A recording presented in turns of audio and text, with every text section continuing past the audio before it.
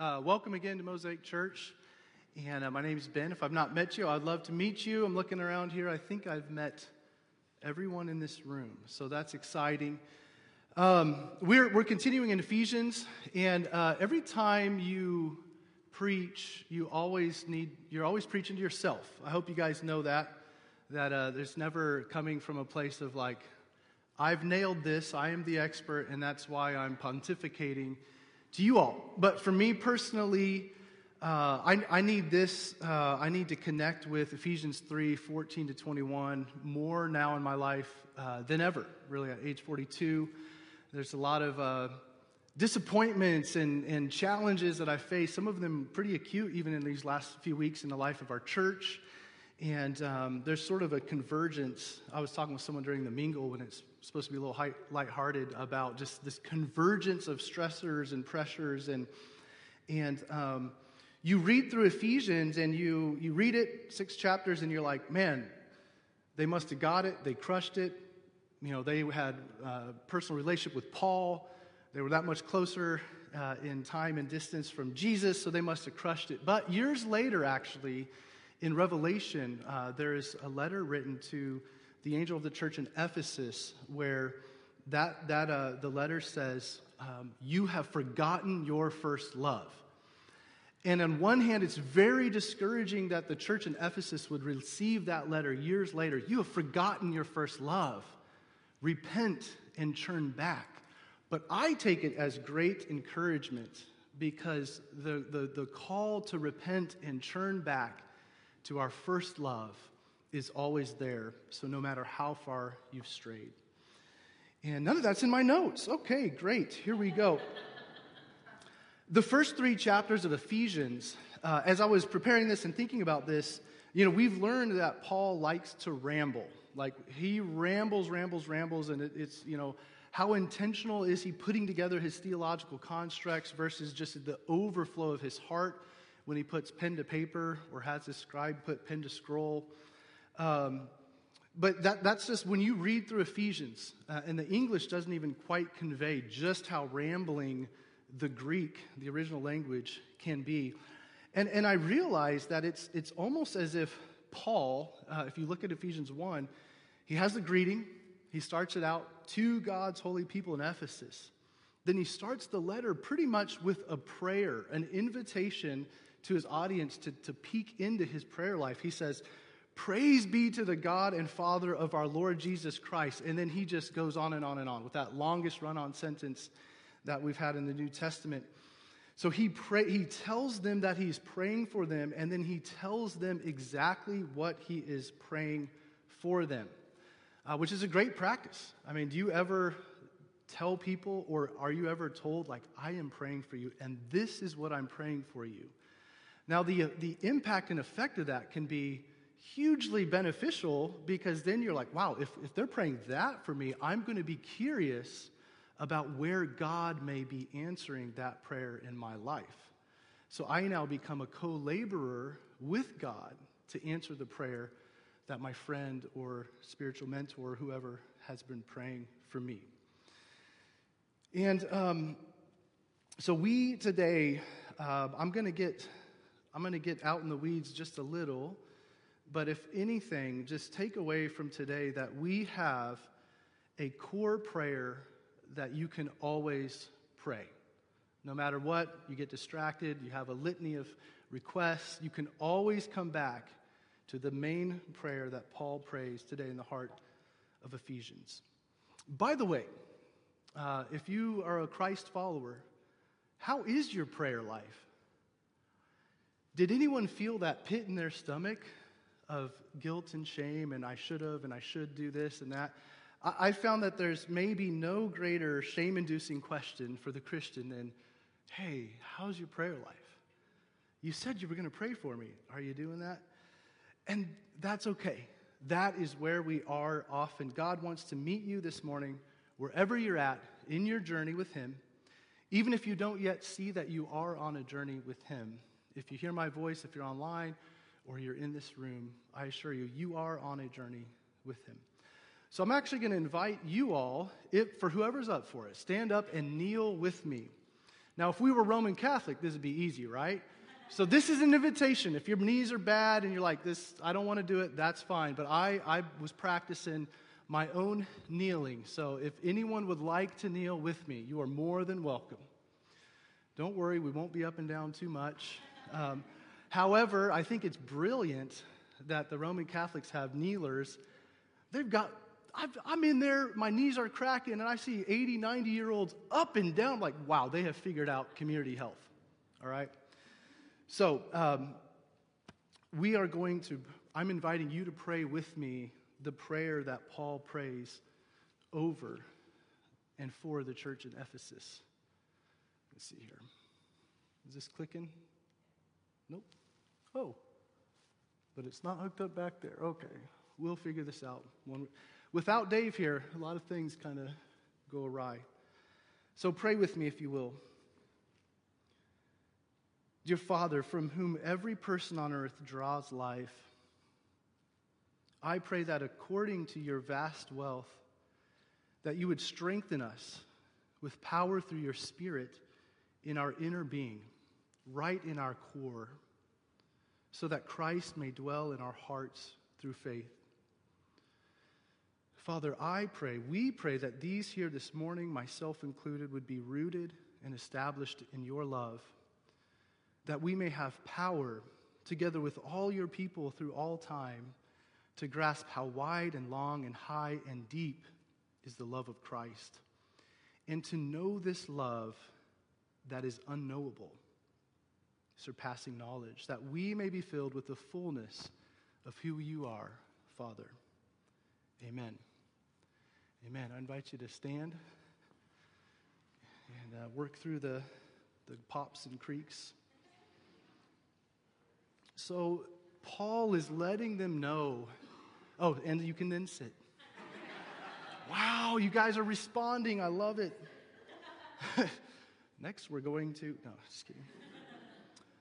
So the typical way to pray in Jewish culture would be to stand. I mean, Christ raises his hands, looks up and prays in John 17. But this posture that we've grown accustomed to of bowing our head, even kneeling, becoming prostrate before God is coming from this place of desperation. So Paul is kind of giving some atypical information about the typical way a Jewish man would pray by lowering himself in a state of desperation. And he's praying, he's letting them know that he is praying not only to God the Father, and he refers to God the Father more than any other reference to how he talks about God, but it's God the Father from whom every family in heaven and on earth derives its name.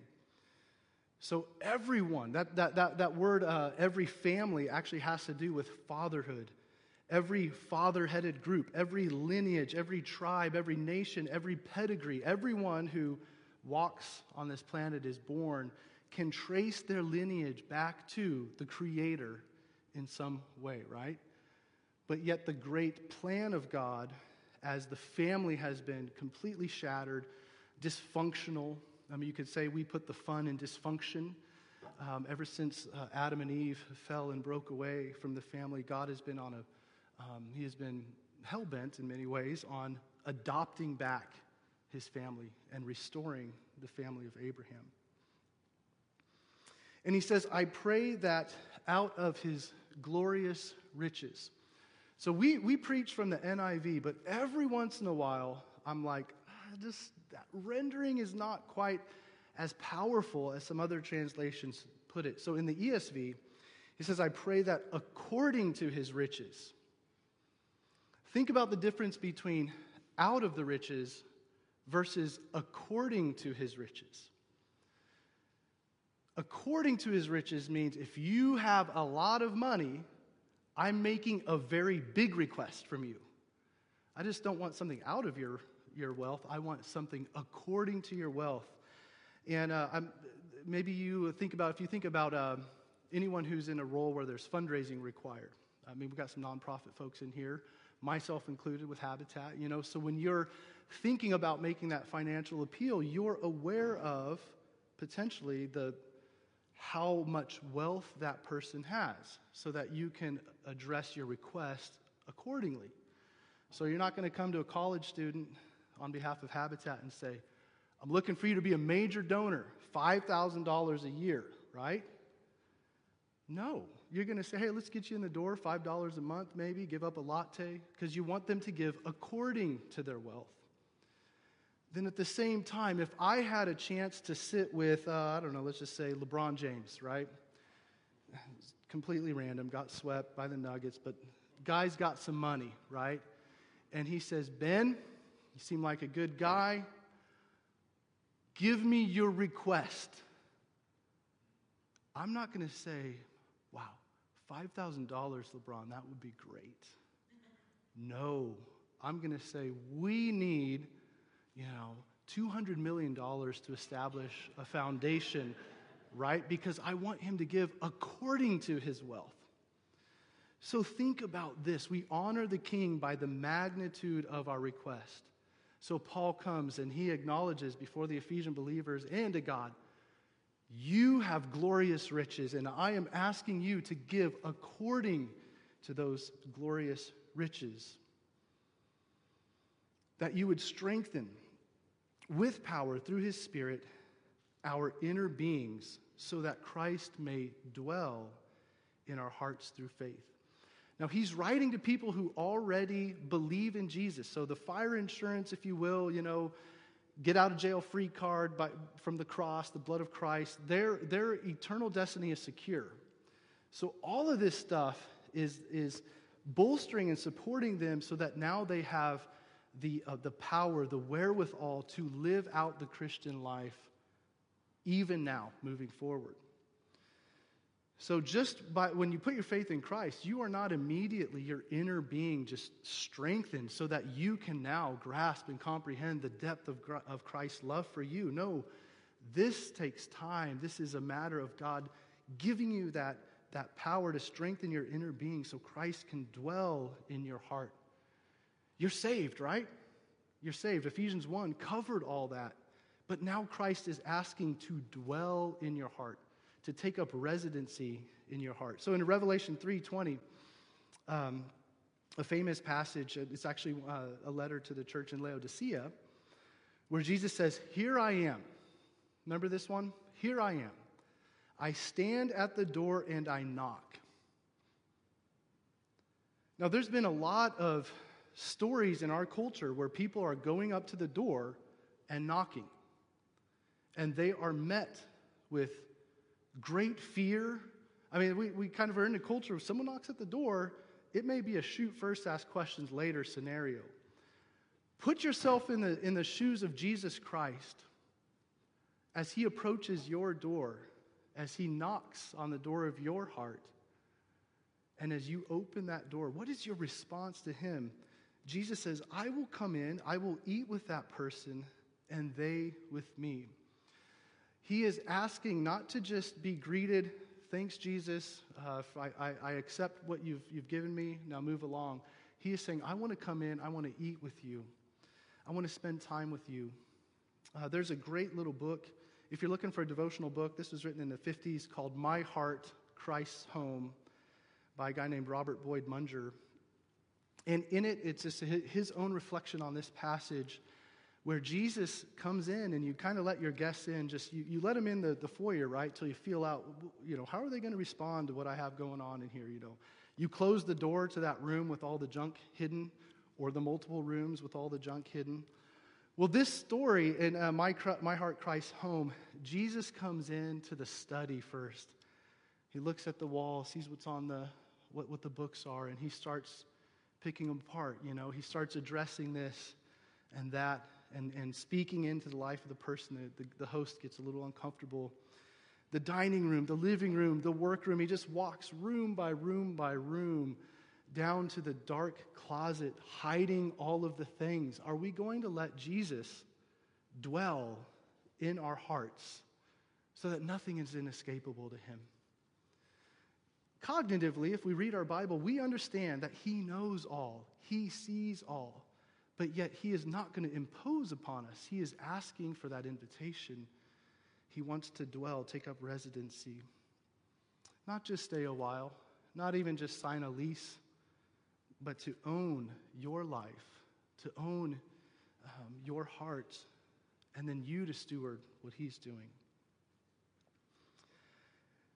I often wonder, and I think about the recipients of these letters, right? So Paul's writing to largely illiterate groups, and there are some people who are literate, so they would receive the letter, they would gather a group of people together, and then that letter would be read in its entirety to a group of people.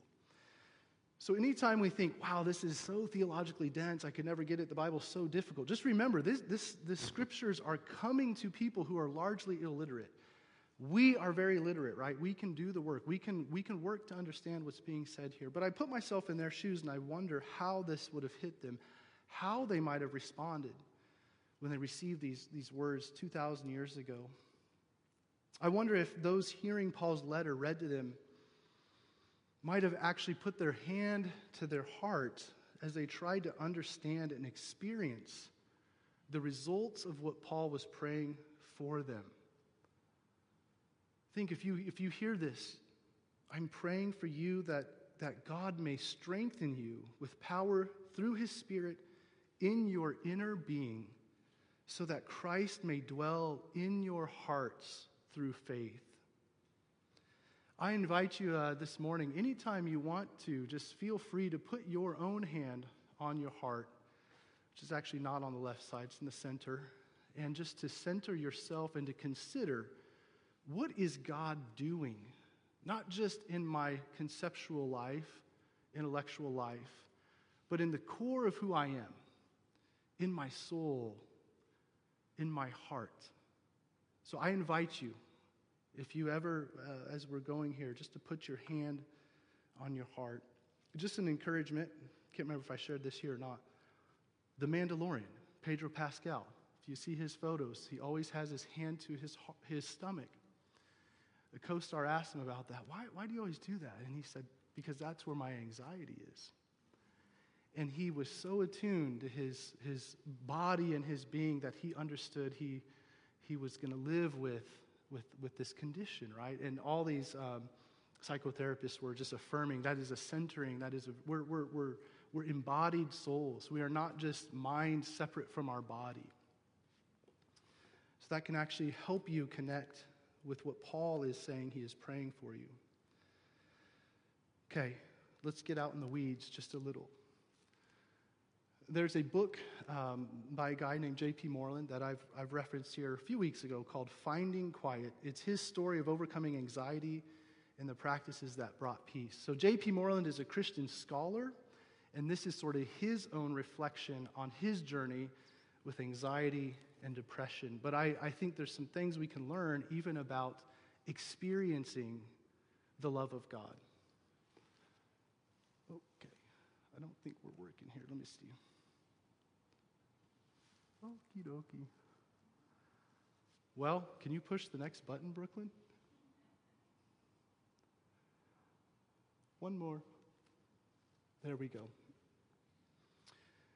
So J.P. Moreland says the term heart in Scripture is used to represent one's deepest core. For the physical heart area, notice the physical heart area, what C.S. Lewis called the chest, is the location where we actually experience our deepest values, feelings, attitudes, and ways of seeing the world. In some mysterious way, then, the physical heart area, especially what is going on there, is to be the center of meditation if it's to flow from and impact our deepest core, our metaphorical heart. Attending to the physical heart muscle is an application of two important biblically based theological themes.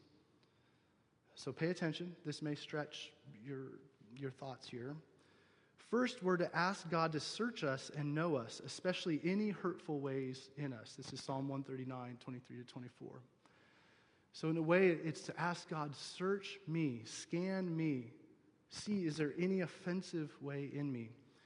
It goes on. Second, this is from Romans 6, 12 to 13. We're to present the members, as Paul calls it, the organs or the parts of our body. And this could be the body of Christ, or we can think of our own body, present to Christ, present the members of our bodies to God as instruments of righteousness. All of me, God, is to be used by you. There are many ways to do this, but one is to submit different members to God's searching gaze and go there with him to see what he wants to show us about ourselves. Outside of the brain, the organ of the physical heart may be the most important member of our bodies to present to God, searching and our own co-laboring with him in this. So when one is doing a body scan, one is following a biblically based practice. We're not just souls separate from the body. We're embodied souls. We're souls having a physical experience, or we're physical beings having a spiritual experience, because we will be resurrected physically, right? Let's continue in these weeds. A third strand of thought, a scientific one. So this is interesting. Paul has written these words 2,000 years ago to this church in Ephesus, and now we're going to reflect on current neuroscience. A third strand of thought, scientific one, derived from recent discoveries, may shed light on biblical teaching about the core of a person and its relationship to the heart organ. Neuroscientists have discovered that the heart has its own independent nervous system, referred to as the brain in the heart. In a real sense, the heart thinks for itself. Some 40,000 neurons are in the heart, which are as many as are found in a number of important subregions of the brain. Oh yeah, am I on the... Okay, oh. Yes, I just read that. Okay. Stick with it. The heart sends signals to different parts of the brain, including the amygdala. The amygdala specializing in strong emotional memories. So sometimes you may not remember mentally or intellectually a situation, but your body will remember. Right? That's called when you have a trigger response or a trauma response. So there's information there, but you're not thinking of it cognitively. The amygdala specializes in strong emotional memories and is what the soul uses to process information for its emotional significance. By influencing the amygdala and other regions of the brain, scientists believe that our heartbeats aren't just the mechanical throbs of a diligent pump, just keeping us alive through blood flow, but an intelligent language that significantly influences how we perceive and react to the world. Some scientists talk about heart intelligence, intelligent flow of awareness and insight, an intuitive source of wisdom and clear perception that embraces both mental and emotional intelligence. Sometimes I do this with my friends. I say, this is why we can read body language. Body language communicates just as much, if not more, than the actual words we say. So I went to my friend Paxton. I won't say it exactly how I said it to him, but I looked him in the eye. I said, Paxton, I hate your guts, man. And immediately he got a big smile on his face. Why? Because he intuited that moment, that connection, so much quicker than he could cognate the words that I said. Right? He didn't have to stop me wait, he just said he hates my guts. But given the context, it's maybe kind of a lighthearted joke. No, he immediately smiled because of his heart intelligence, right?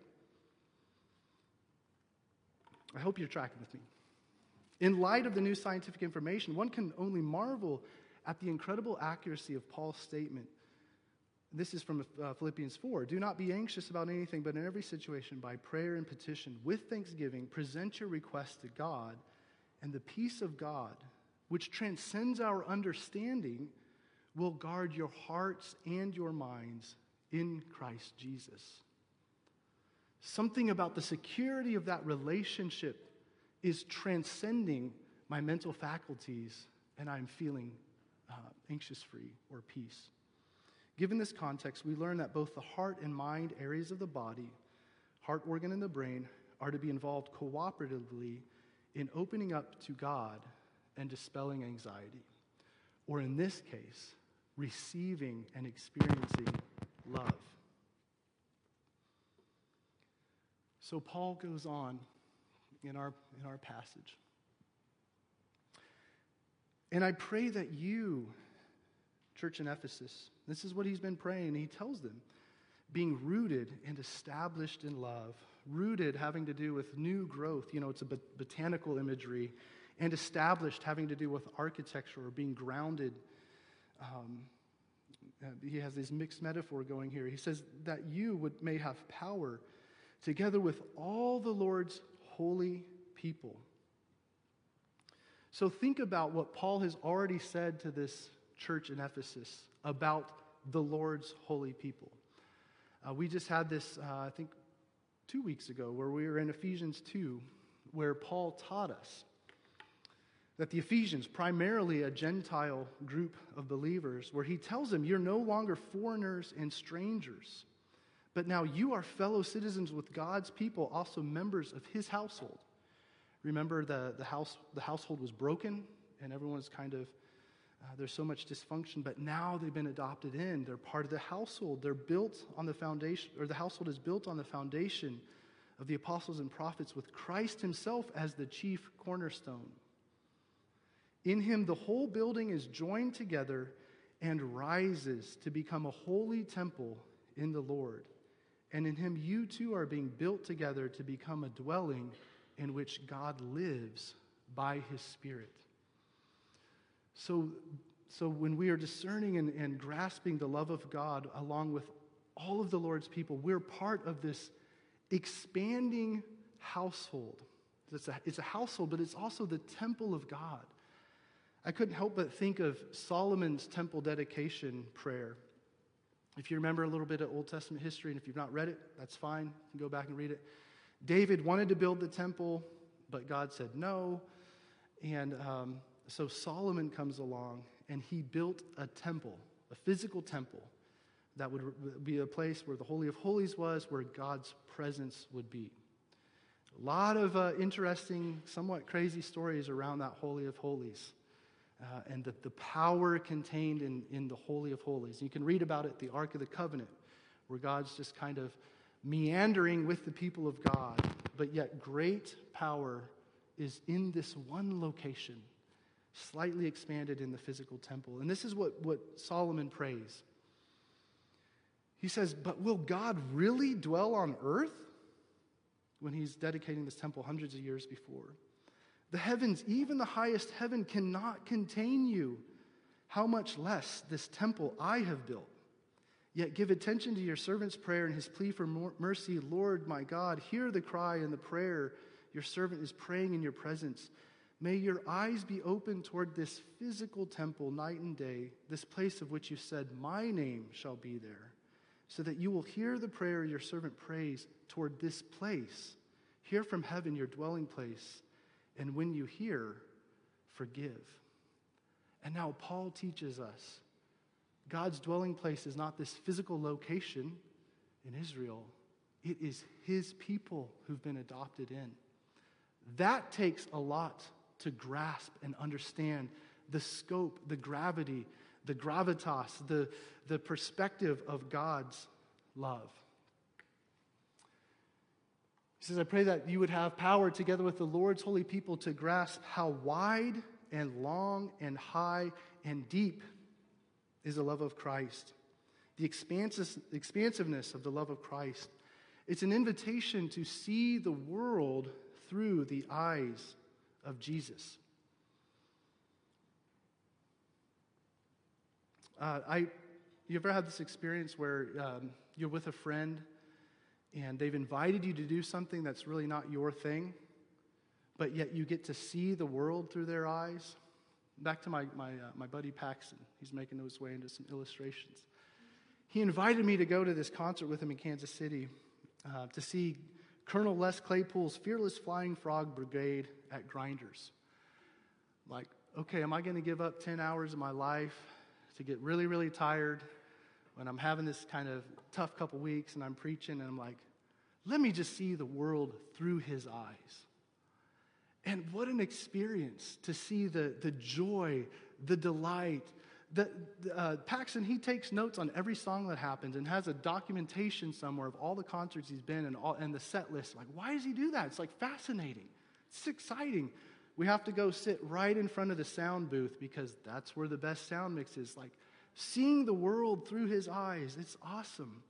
Imagine seeing this world through the eyes of Christ. We are not well equipped unless we are with him and looking through his eyes to love and expand or embrace the depth of his love for the world. The parameters of the temple have been greatly expanded, more than you can imagine.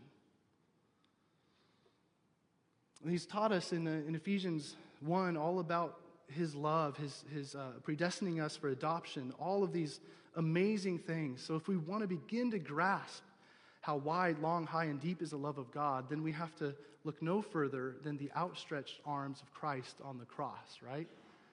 And to see his gaze from there and what he is trying to accomplish as he pours out his blood.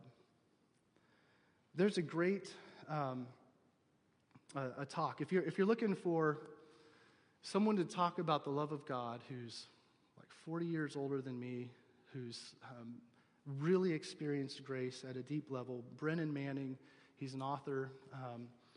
There's a great talk that I just keep going back to time and time again called God Loves You as You Are, Not As You Should Be. Just Google search that. These are the types of things in that talk, so I didn't want to just rip it completely from him without telling you about his talk. You know, God loves you in such a way that he'd rather die than be without you. He loves you unconditionally as you are, not as you should be. No one is as they should be yet. This morning, Mosaic, and any who hear me, do you know that God loves you? Do you know it? And think about the guilt, the shame, the anxiety, the depression, the low self-esteem, addictions, remorse, self-condemnation, despair, purposelessness. There's more of his love to know and grasp if you're experiencing any of those things.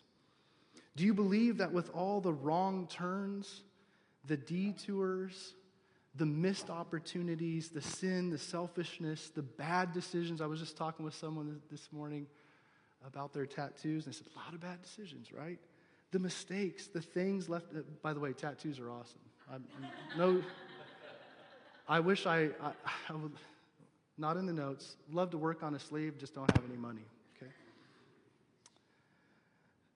The things left undone and unsaid, the damaged relationships, so on, so forth. The list could go on and on and on. God loves you now, as you are now, even with all that baggage. And that's why Paul takes 3 chapters to reinforce and make sure you know that before he even gives one encouragement to behavior change. One of the great plights of American culture, Christian culture, and it's just the plight of human nature, is that we think we have to change, we have to produce results in order to bring value or to be loved. That is our culture, right? The coaching carousel, if they don't win the title, we let go of the coach. Now, they're getting paid a lot of money. They can be resilient. But when you apply that to our spiritual lives, that is the air we breathe. God is saying, I love you now as you are. You have to get that. You need to grasp that. Paul is desperately praying that you would get that. God's word to you, I know your life story. I know your shallow faith. I know your feeble prayer life. Nothing is hidden from my eyes. My word is this. I dare you to trust. I love you as you are, not as you should be. No one is as they should be. So as I was thinking about this passage, I was reflecting, like, who all is Paul have in mind when he says the Lord's holy people? And that's kind of how we are as humans. We want to think who's in and who's out, right? I don't know. I know that I can't make an ultimate judgment on who all this phrase is referring to, because just as soon as I've determined someone is outside of that, they can respond to the gospel in a moment and now they are part of the Lord's people. I know one thing for sure, as I was thinking about this, I don't want to exclude anyone who Jesus is saying, actually, that person has been adopted into my family. Far be it from me to exclude them in my own thinking about who's in. And I don't want to exclude anyone about whom Jesus is saying to me, Ben, that person who you're judging or you're considering outside of the scope of my love, that person is more curious about me than you know or can see. They just haven't opened up to you because they're intuiting your judgment, right? There's something that's happened in their story. They're not going to open up to you until they know that you're a safe place to bring their story to, until they experience and feel God's love for you and for them. God may be saying to me, I want you to be available and present to them, but you're not quite there yet, Ben. Continue to grow in and grasp my love for you. In the meantime, just don't push anyone away. God wants to expand our view and vision of his view of the world, right? There's this passage in, let's see here. Yes, as soon as you respond to the gospel, you're included. In Acts, I love this story where Paul, he's engaging with the Athenians, and he sees all of their passion to worship all these different deities, and he sees an altar to the unknown God, and he takes that as an opportunity to proclaim to them the creator of the universe. So Paul stands in front of this group of Stoics and Epicureans, really smart people who love to sit around and think about existential things. It says, Paul stood up in the meeting of the Areopagus and said, people of Athens. Oh, that's not what I had here. Yeah, he affirms to them that they're very religious, right? And that's great. But I want to proclaim to you that the God who made the world and everything in it is the Lord of heaven and earth and does not live in temples built by human hands. He is not served by human hands as if he needed anything. Rather, he himself gives everyone life and breath and everything else. From one man he made all the nations, that they should inhabit the whole earth. And he marked out their appointed times in history and the boundaries of their lands. Remember, he prays to the Father from whom every family on earth is named. And he did this, God did this, so that they would seek him and perhaps reach out for him and find him, though he is not far from any one of us. You may feel far from God, whether you have relationship with him or not, but he is very near to you if you will just turn and receive his grace. In Ephesians 2, 8 to 10, you can read that on your own. We'll keep going. So Paul is praying for them. This phrase here is so interesting. We've already prayed it. To know this love that surpasses knowledge. So talk about an oxymoron, a paradox. Paul is praying that they would know something that is unknowable, right? Earlier he prays in a passage that Josh preached on, Ephesians 1, he prays that the eyes of their heart would be enlightened so that they can know the hope to which he has called them. Again, think about the heart, what we talked about, J.P. Moreland's comments on science, that there is more that you can intuit here than immediately can be known up here. A couple more quotes from our brother J.P. Moreland. Back into the weeds. Interestingly, he says, modern scientific research seems to have validated what the biblical writers and ancients knew all along. The body, primarily the heart, picks up another's feelings through a sort of emotional, intuitive perception, whether or not the mind is conscious of it. So you interact with someone, you could just tell they're off. Not by what they've said, you just intuit that. Or you can tell they're bringing a lot of joy and delight. You fill the room with your presence. This is a real thing, right? This isn't When you say, hey, your energy's off, bro, your vibe's off, or man, that guy, I don't know what it was. I just felt like he cared. He was present. Regarding the heart's, now this is completely in the weeds, but I found it helpful. Regarding the heart's electromagnetic field, scientists have discovered that there's a measurable electromagnetic field surrounding every person.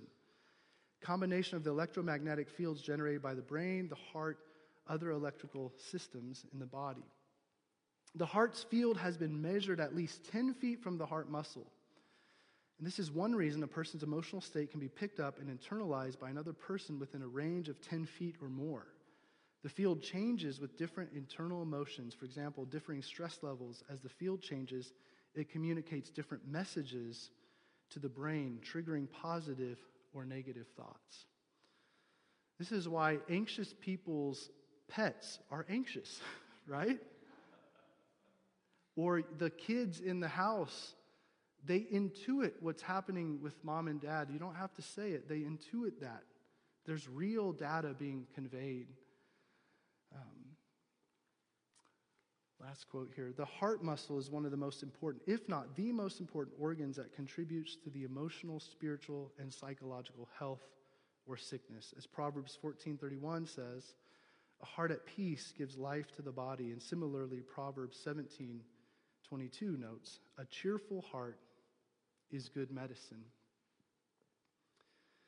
So I think Paul is on to something that actually modern science is just catching up to now. Like, we need expanded capacity to experience and grasp the depth of God's love for us. And one of the best ways we can experience that is in our interactions with one another, right? As we are vessels of God's mercy to one another. Imagine if Jesus were to walk through these doors here. Now, he's physically resurrected. I suppose he could do that if he wanted to. And he were to walk to where you are, and he were to turn and look at your face. What would you intuit from him in the way he's relating to you? What would he be conveying to you? This last Tuesday, Maris had a client. She's in grad school. Kate was with some friends. I think she was staying overnight somewhere. So I told Maddox, hey, let's go see Guardians of the Galaxy Volume 3.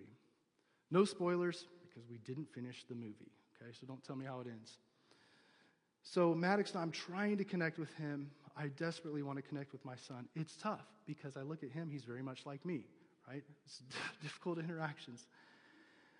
He really wants to get the full popcorn and the trolleys, however you say that, the little Sour Patch things. It's high in sugar, right? So we get tickets. I go all out. I'm trying to give this extravagant love. For me, it's extravagant to pay the full movie prices. He's sitting next to me, movie's going. I keep saying, hey, don't overdo it. You're going to get sick. Slow down. What happens? 1 hour left, and he looks up at me. Face is just white. We've got to go. All I can think is, I told him not to do it. I spent a lot of money on this kid. I want to finish the movie. And I try to say the right words. Oh, are you okay? But he can just read my face. He can feel from me the disappointment, the frustration. I told you you shouldn't have done this. I can't believe if you actually, he's getting all that from me. I'm trying to say the right words, but he's intuiting that from me. Listen, when God speaks to you, what do you intuit from him? Is he just saying, man, I told you what to do and you didn't do it. You done messed up. Oh, but I love you. We struggle to intuit rightly from God how much he loves us. He is not disappointed with you. He's not upset that you continue to eat all the popcorn to the point that you had to throw up. Like, we'll get to the movie. We can finish the movie. What Maddox needed from me was to be present, to be gracious, to just give him my love. He's already beaten himself up enough, right? And hopefully you get the idea. God loves you so much, no matter how you are now, not as you should be. Ephesians 4-6, there's work to do. We'll get there. That's great. But you need to know how much God loves you. So to put this into practice, and I'll invite the band up, worship team, I should say Antonio and Brandon. So just a few things, expand your capacity for love. And that might be some work. I mean, this is something you can even do with a therapist or just thinking about this, like awareness of what is happening internally. Expand your capacity for love so that you can then experience Christ's love and then emulate Paul's prayer. What greater thing could we pray for one another than that we would be able to grasp the love of Christ? That's the antidote for all the issues, all the challenges. That is what will lead to lasting change in our lives. So in my relationship with Maris, she's my wife. She's not here now, so I like to tell these stories about family who aren't here. She has a whole litany of things she would like to see change in me. I mean, I could tell you all about it. If you asked her to tell me the truth, she could tell you all about it. We know that God's word is a mirror to our lives. In James 1, it talks about, don't look at the mirror and then go away and forget. Like, look at the mirror, see the flaws, imperfections. They're there. And then there's a path forward.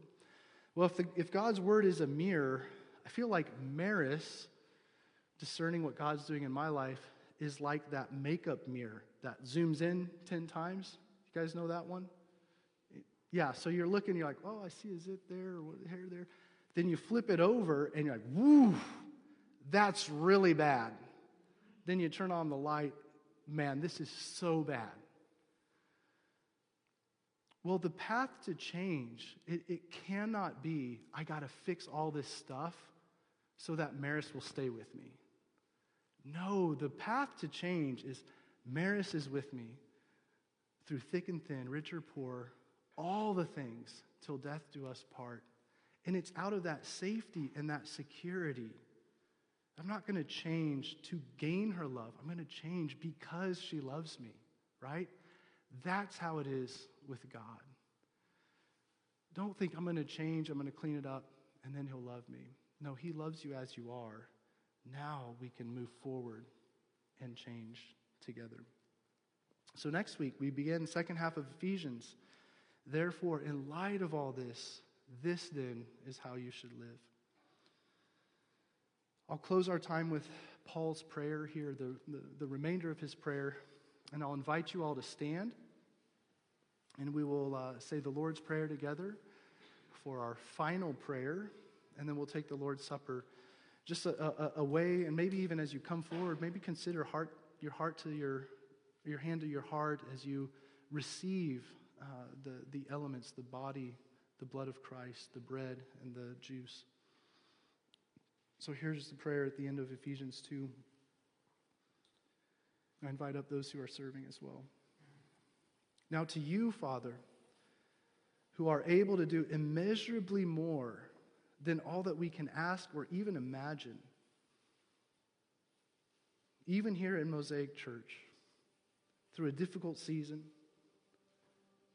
even for each of us, whatever difficulty we're facing, whatever stressors we feel, whatever shame, guilt, all of that, you can do more than all we can ask or imagine according to your power that is at work within us, even if we don't feel it as we should. And to you be glory in the church and in Christ Jesus throughout all generations, forever and ever. Amen. Let's do the Lord's Prayer. Our Father, who art in heaven, hallowed be your name. Your kingdom come, your will be done, on earth as it is in heaven. Give us today our daily bread, and forgive us our debts, as we also have forgiven our debtors. And lead us not into temptation, but deliver us from the evil one. Amen. We invite you to the Lord's Supper.